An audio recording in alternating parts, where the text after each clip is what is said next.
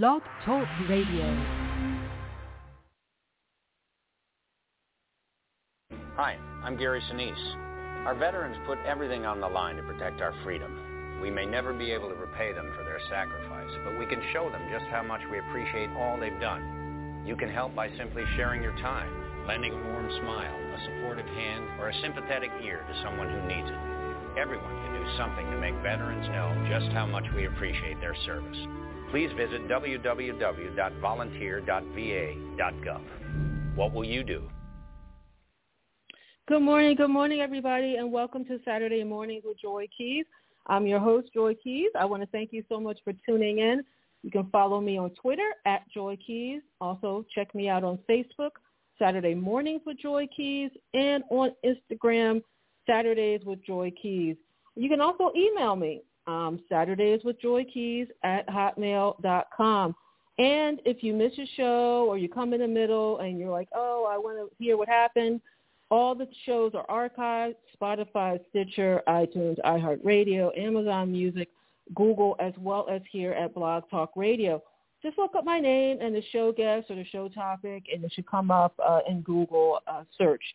I also want to thank people who have donated to the show. You can donate to the show via PayPal.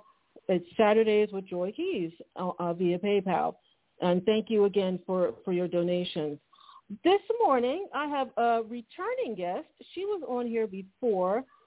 She wrote a novel called Time of the Locust, and that's what we discussed before. It was a 2012 finalist for the PEN Bellwether Prize, longlisted for the 2015 PEN Bingham Prize, and a 2015 NAACP Image Award nominee. Well, now she has a second book, Creatures of Passage, and it's even like going further than the first book. It gains award for literary excellence. It was a 2021 notable book selection by NPR and the Washington Post. She's here today to talk about that and much more. Good morning, Morowa Yejidé. Did I say that correctly? You did. Good morning, Joy. Good morning. I was nervous. I was afraid I was going to get her last name wrong. But it happens.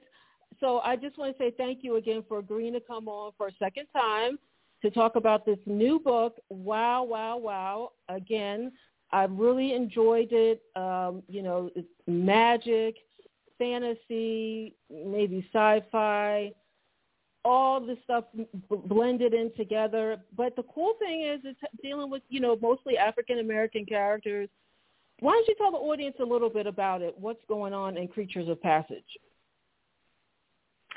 Sure. So Creatures of Passage is what I just call literary fiction. It's genre bending. There's a lot of stuff in it, as you say, but it's essentially about a makeshift cab driver in D.C. It's set in 1977, and it's really about her travels through life, her passengers that get in her car, the journeys that they take, and at the center of that story is her estranged family, what's left of it anyway. And so a community comes together to save her great-nephew.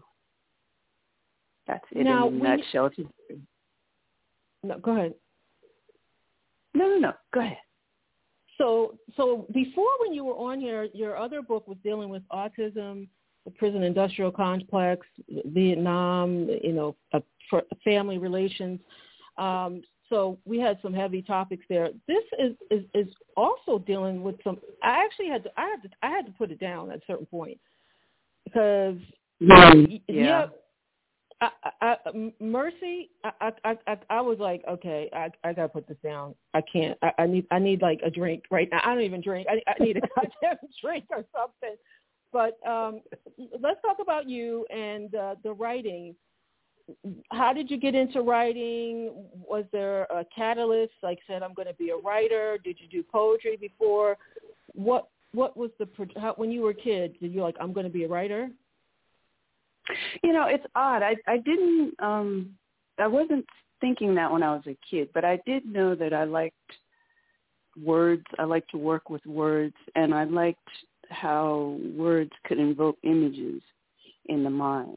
And so if I think far enough back, ironically, my fascination with image-driven writing started as a very young girl watching my mother paint.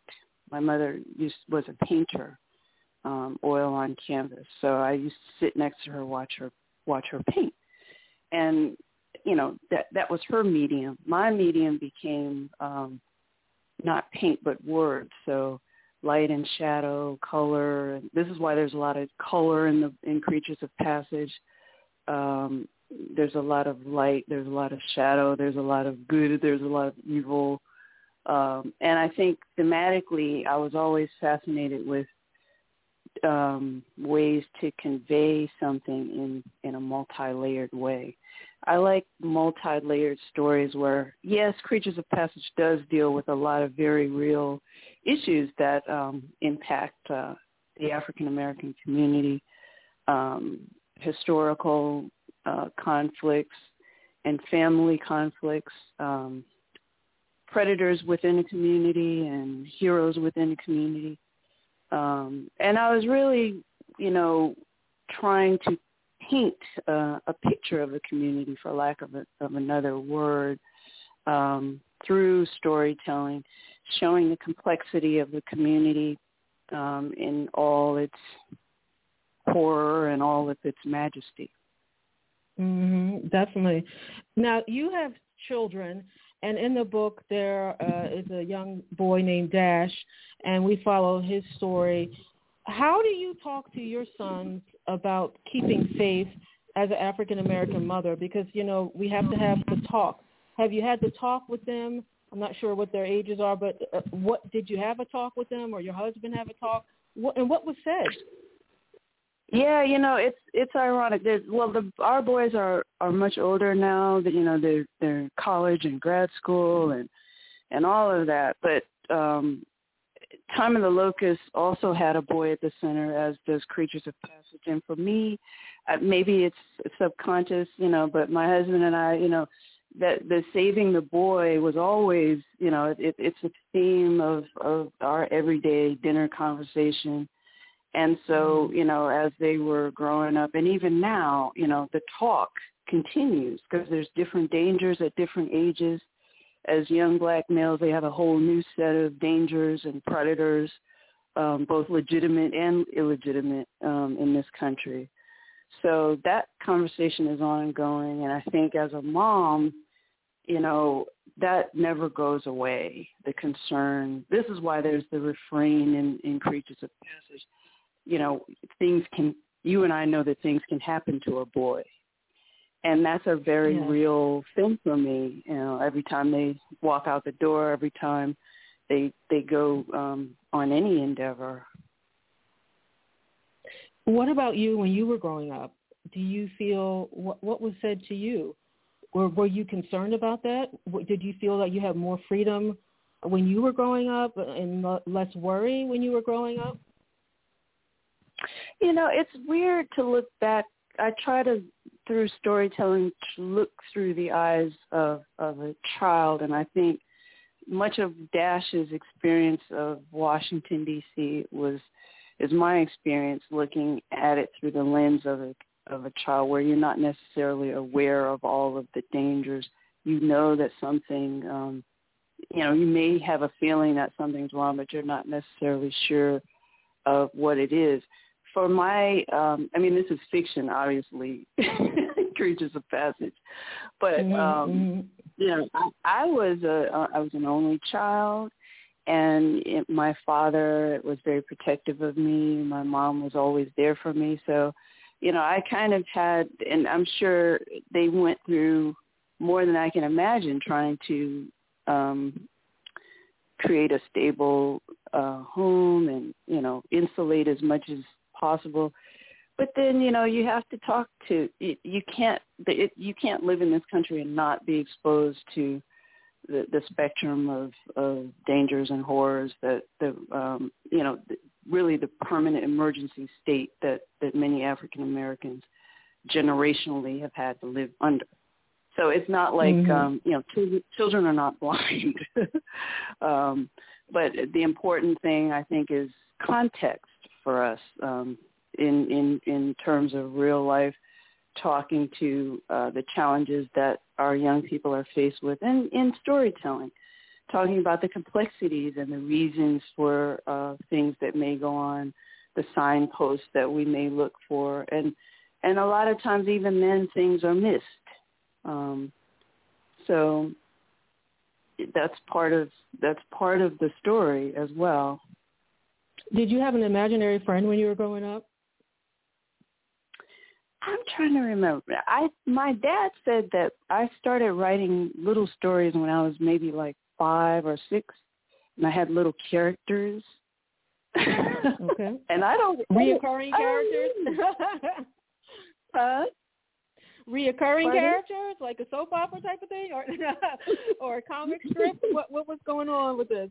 Reoccurring. I think one was like a little bunny rabbit, and the other one was some other fuzzy creature, and they had names.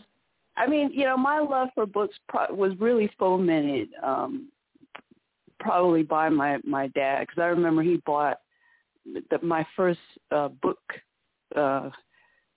special book collection was Peter Rabbit.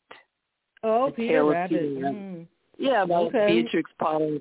It was real ceremonial. He made a big deal about it. Really nice hardcover set, and he put a ribbon on it and everything. So my introduction to books was presented as, this is special. This is a place where you can enter other worlds and maybe understand some things. That was kind of the orientation. So, but yeah, as an only child, I always had a wild imagination. I still do. And I was always fascinated by the natural world, which is a lot of that is in Creatures of Passage. I was always interested in space and time and the Big Bang and the evolution of the planet and species. And I think, Washington, D.C. has changed and been versioned over so many times, especially in certain areas of the city like Southeast Anacostia, where it used to be very rural. It was always, my family came to Southeast Washington from the South, from Georgia, back in the early 1900s. And your grandmother, your grandmother was the first female cab driver. Do you remember her being a cab driver? One of the first? No, one of 3. She was one of the first 3 black female cab drivers in the city. Wow. And so, the irony here is, the time we spent together was always consumed by her garden. She had this huge garden in Anacostia. So my orientation was learning things from her about life while we were gardening as a kid. But she didn't really talk about the cab driving. I mean, this is the 60s when she was driving cab. Yeah. So, this is before I was born. But, as a writer, you can be inspired by many things. And the great thing about literature is you can take something that you find interesting or inspiring and then extrapolate a world, a whole world based on that. So, the seeds of Creatures, the seeds of the book really came from me wondering about the people who got into her car and where they went and what was it like to navigate Washington through that era. Now, the 2 main characters are like the brother and the sister, but they're in 2 different realms. Well, so we think, because that is the fluidity of the storyline, is that there's the now and the here, and then there's over there. But is over there really over there? Because, so it's like water, I feel like you were underwater in the book. Not in a bad way, like, I'm scared underwater. But like, I'm underwater and these are all the different fish, and I mean, I say fish, but people, and some of them are able to go up top, you know, and some are, you know, stay in the water, don't ever go up. But one of the things that you deal with are the brother and sister and trauma. So much trauma happened in this book. The brother and sister, the sister, the Rosetta, she's a prostitute, and what happens to her. And somehow they're all interconnected with this dude, Mercy, who also had trauma. He did. Like Mercy, and the name, and your name. Your names are really cool. That the names that you give the characters are great. Like, you know, you find out sometimes in the book, I don't want to give certain things away, but particularly Mercy is an interesting name for who he is. I won't say who he is, but I'm just going to, that's really interesting. And then you find out about the brother and sister. How do you keep everything in line? Because you have these like different worlds blending together. Do you have some kind of chart or grid, or like, I mean, when you get to chapter, chapter 34, you know, what do you got? Oh, I got to go back. Did I already say that? Was it blue or was it purple? Like, how do you remember? Well, it's back to the painting. So, you know, novel writing for me is like a big mural, right? It's like a huge wall mural. So I write different parts of the book. I'm writing different parts of the book at once. So it's not a linear process. I might be linear with a single chapter, but it's you know, it's I move the pieces around in my head or on the computer until the mural until I can kind of stand back and look at the story and say, yeah, that's what I wanted to say. A little light here, a little more dark here, a little more blue here. So it sounds weird, but that's the process. But in terms of the twins, Osiris and Nephthys, you know, I've always loved research. Big research. I love to go look up stuff, and I read all kinds of things. So Egyptology was always fascinating to me. It's one of the oldest storytelling, you know, really where pretty much all of the myths and legends come out of Egyptology in one way or another. So, you know, the names of the characters I had a great deal of fun with, because the Osiris and Nephthys are two Egyptian deities, and they're named after, the characters are named after these deities because of the characteristics that they have. So Nephthys is a friend of the dead, friend of helping people cross over. She's the ferryman. That's her function in Egyptology. So Nephthys KINWELL, in her cab on a very functional, gritty city level, is doing the same thing. In her cab that she said she couldn't drive. That's the crazy part. She says, I don't know how to drive, but then she gets into this car and then she's able to drive. So there's the magic aspect of it in there. Go ahead. What else are you going to say about them? There's quite, and then some of the characters are named after, you know, what they do, like Find Out, you know, a typical Black community where you call somebody based on what they do, not necessarily their name. So he finds out things, but he's modeled after Anubis, the god of all lost things, of lost souls, and his function is very much in line with that in the story. And then, of course, Osiris, you know, who's broken up into many pieces of himself in the original Egyptian mythology. And this happens to him in a very tragic way, in a real way. But both of them twins, you know, I made them twins because they're twin deities anyway, according to the mythology. But as twins in the story, I thought it was interesting to have them both traveling, you know, one from the land, one in the land of the living, and the other on the other side of death's door, so to speak. There are people though that don't want to go to death. You know, you have some characters, and as humans, we all know that we're going to die, but we don't want to die, like in general. I mean, you know, some people have different reasons if they want to. And in families, we don't talk about death. Has death been talked about in your family? Was death ever talked about to you growing up? Do you remember your first funeral that you had to go to? Yeah, and my very first funeral that I ever went to was my mother's. You know, death was really, really always kind of close in. I mean, I lost my mother right before I graduated college, and she, you know, it was like a ridiculous age to be dying. She was only 40. But, wow. you know, yeah, so, you know, we had to watch, you know, I had a front row seat and had to watch the whole thing go down. But we would have these chats in the hospital. You know, she was at Howard University Hospital.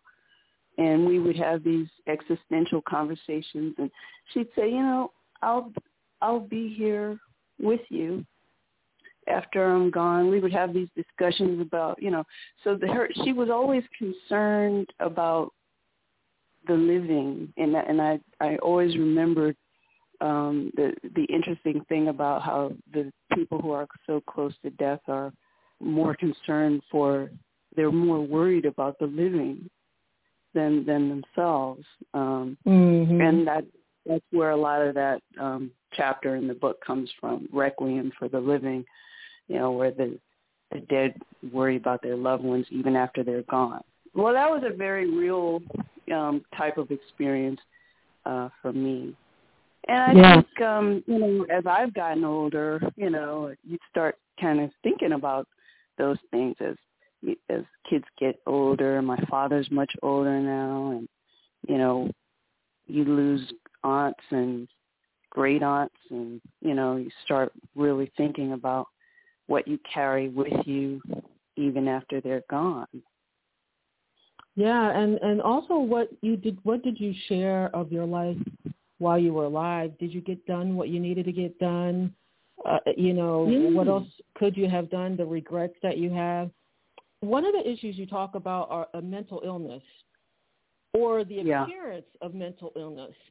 And your characters have special abilities, which in real life somebody might say, oh, they have a mental illness.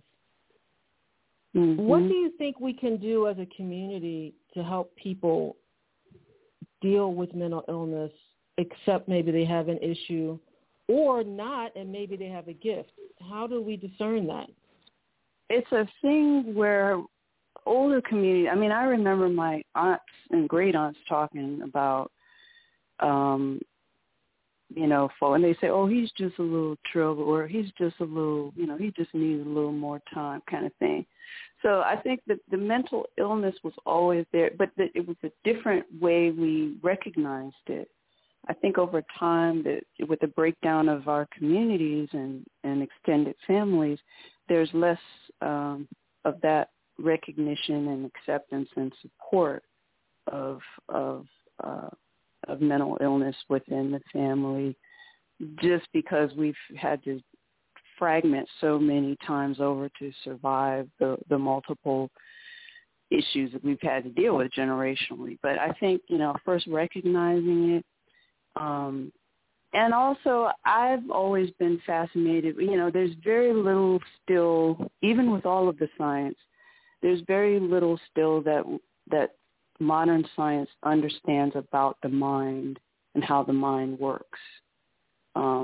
And I think... Well, we only use a small portion, supposedly, of the vast amount of it. We only use a small portion. Some people supposedly use more than others. And that goes to my point of some people have gifts, what we call, you know, they can see things before they happen. We know people like that. Like, you know, we know there's people, and it's like, oh, my God, John said that last week. No, he didn't. Yes, he did. Yes, he did. Yes, you know, he did. Or, you know, the women, you know, I mean, if we go to witch hunts, you know, that part of that was women having some power to heal using the earth. But then some cases, I'm sure they had other abilities that scared the church and that scared people, and they didn't know how to what box to put it in. So they didn't know what they could put in. Exactly. I mean, I have family members who, they would have a dream, and then it would be, they'd call and say, tell you what the dream was, and then lo and behold, it's really scary, But, yeah. There was no fear so much of, not in a bad way, but just recognizing that there are other layers of understanding and existence that we may not readily be aware of. But I think, mental illness itself is something that's always been an element in our community. Some of it is induced by the sheer scope of trauma that we've had to deal with. And some of it is, I think, a way that some of us have, stepped outside of what was caging us in order to be.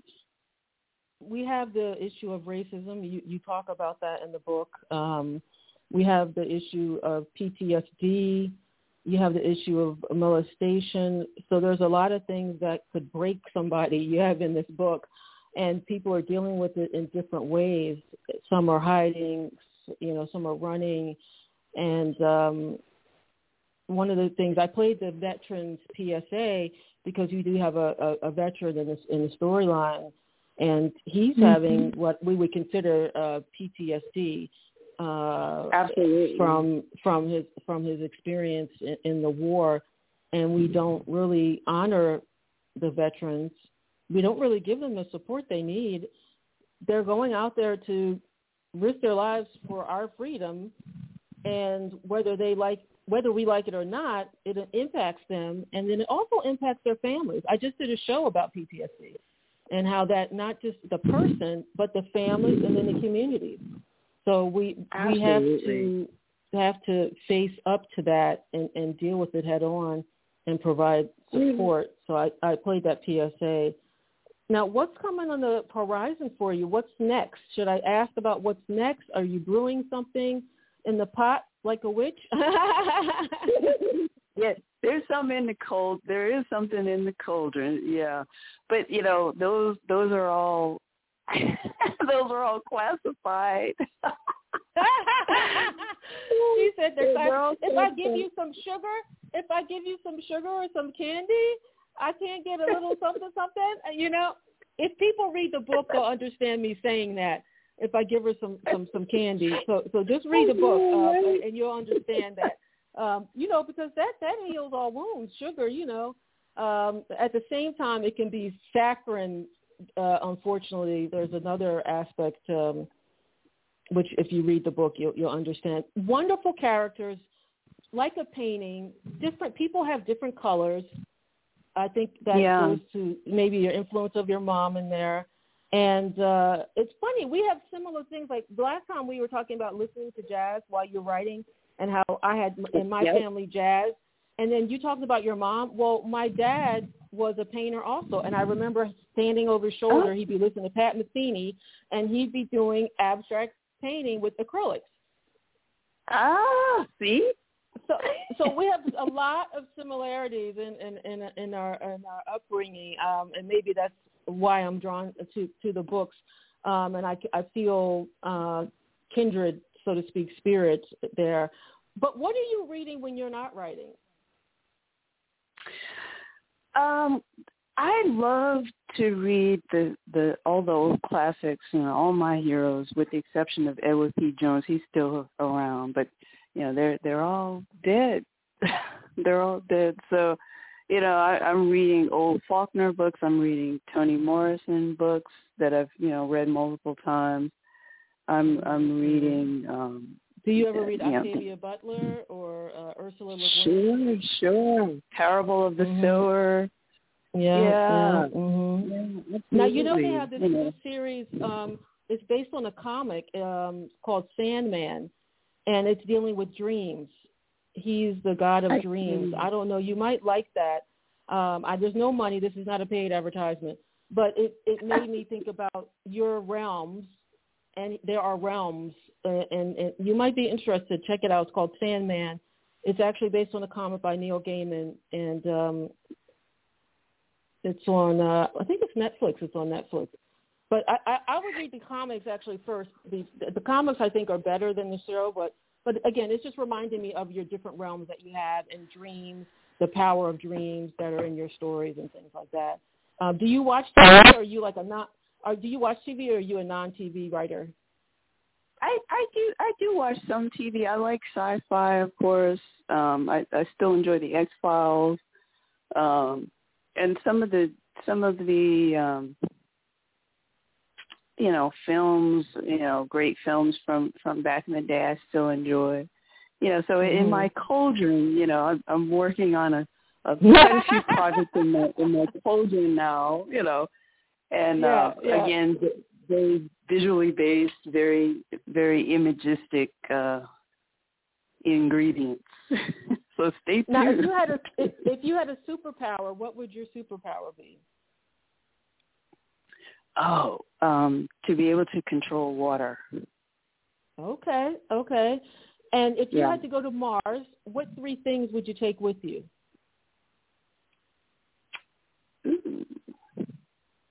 A compass, a telescope so I could see what's further out, and a map so I could write it down. Now, if you had $100, what would you do with it? I'd probably bury it under a rock. And what's the purpose of that? What's the purpose of burying it under a rock? Because I'm thinking it wouldn't. What could I use it for? What would it be of value for? I wouldn't know until I saw it. So if I buried it under a rock, and then one day, if the opportunity or need came up, and if it was enough, then I'd go back and get it. Okay, I see. I understand. Now, what's your favorite food dish? Are you a breakfast, lunch, or dinner person, or dessert? I gotta say, I love crabs. Okay. And what do you crabs put on them? What kind of seasoning? Crabs and what? Crabs and chocolate cake. If there was a food, yes. If there was a dish of the gods, and I was in the heavens, I would ask for a tray of crabs and a slice of chocolate cake, and then I'm good. Oh my God! Wow. Well, thank you so much for coming on the show. I'll have to have some chocolate ready for you next time you come on. And I'm going to give away some copies of your book. Oh, let me tell the audience where they can reach you on social media. What's your handles on the social media? Oh, sure. So my website is www.morowayejidé.com. And then on Twitter, it's Morowa Yejidé. I'm also on Facebook as well. Excellent. So follow her there so you can find out what's coming next in her cauldron. And check out her books. The first one is excellent as well, Time of the Locust, and this one, Creatures of Passages. And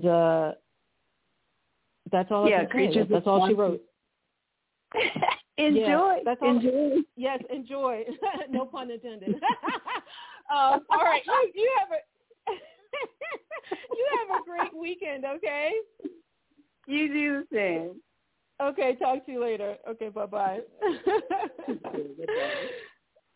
Thank you, everybody, for tuning in. I'm going to give away some copies of the book, so you want to follow me on Twitter @JoyKeys. Also, check me out on Facebook, Saturday Mornings with Joy Keys, and on Instagram, Saturdays with Joy Keys, so you can find out how to win. And you will be emailing the answer to SatudaysWithJoyKeys@hotmail.com. It'll be the first person usually that answers the question that will get a copy of the book. And, I give away other things, gift cards and stuff like that, tickets to things. So, again, follow on social media to have an opportunity to win. If you missed the show, check them out on iTunes, iHeartRadio, Amazon Music, Google, Stitcher, Spotify, as well as here at Blog Talk Radio. And you can donate to the show via PayPal, Saturdays with Joy Keys. Thank you guys so much for your support. I hope you guys have a great weekend, and maybe you'll have some crabs and chocolate cake. Hi, I'm Gary Sinise. Our veterans put everything on the line to protect our freedom. We may never be able to repay them for their sacrifice, but we can show them just how much we appreciate all they've done. You can help by simply sharing your time, lending a warm smile, a supportive hand, or a sympathetic ear to someone who needs it. Everyone can do something to make veterans know just how much we appreciate their service. Please visit www.volunteer.va.gov. What will you do?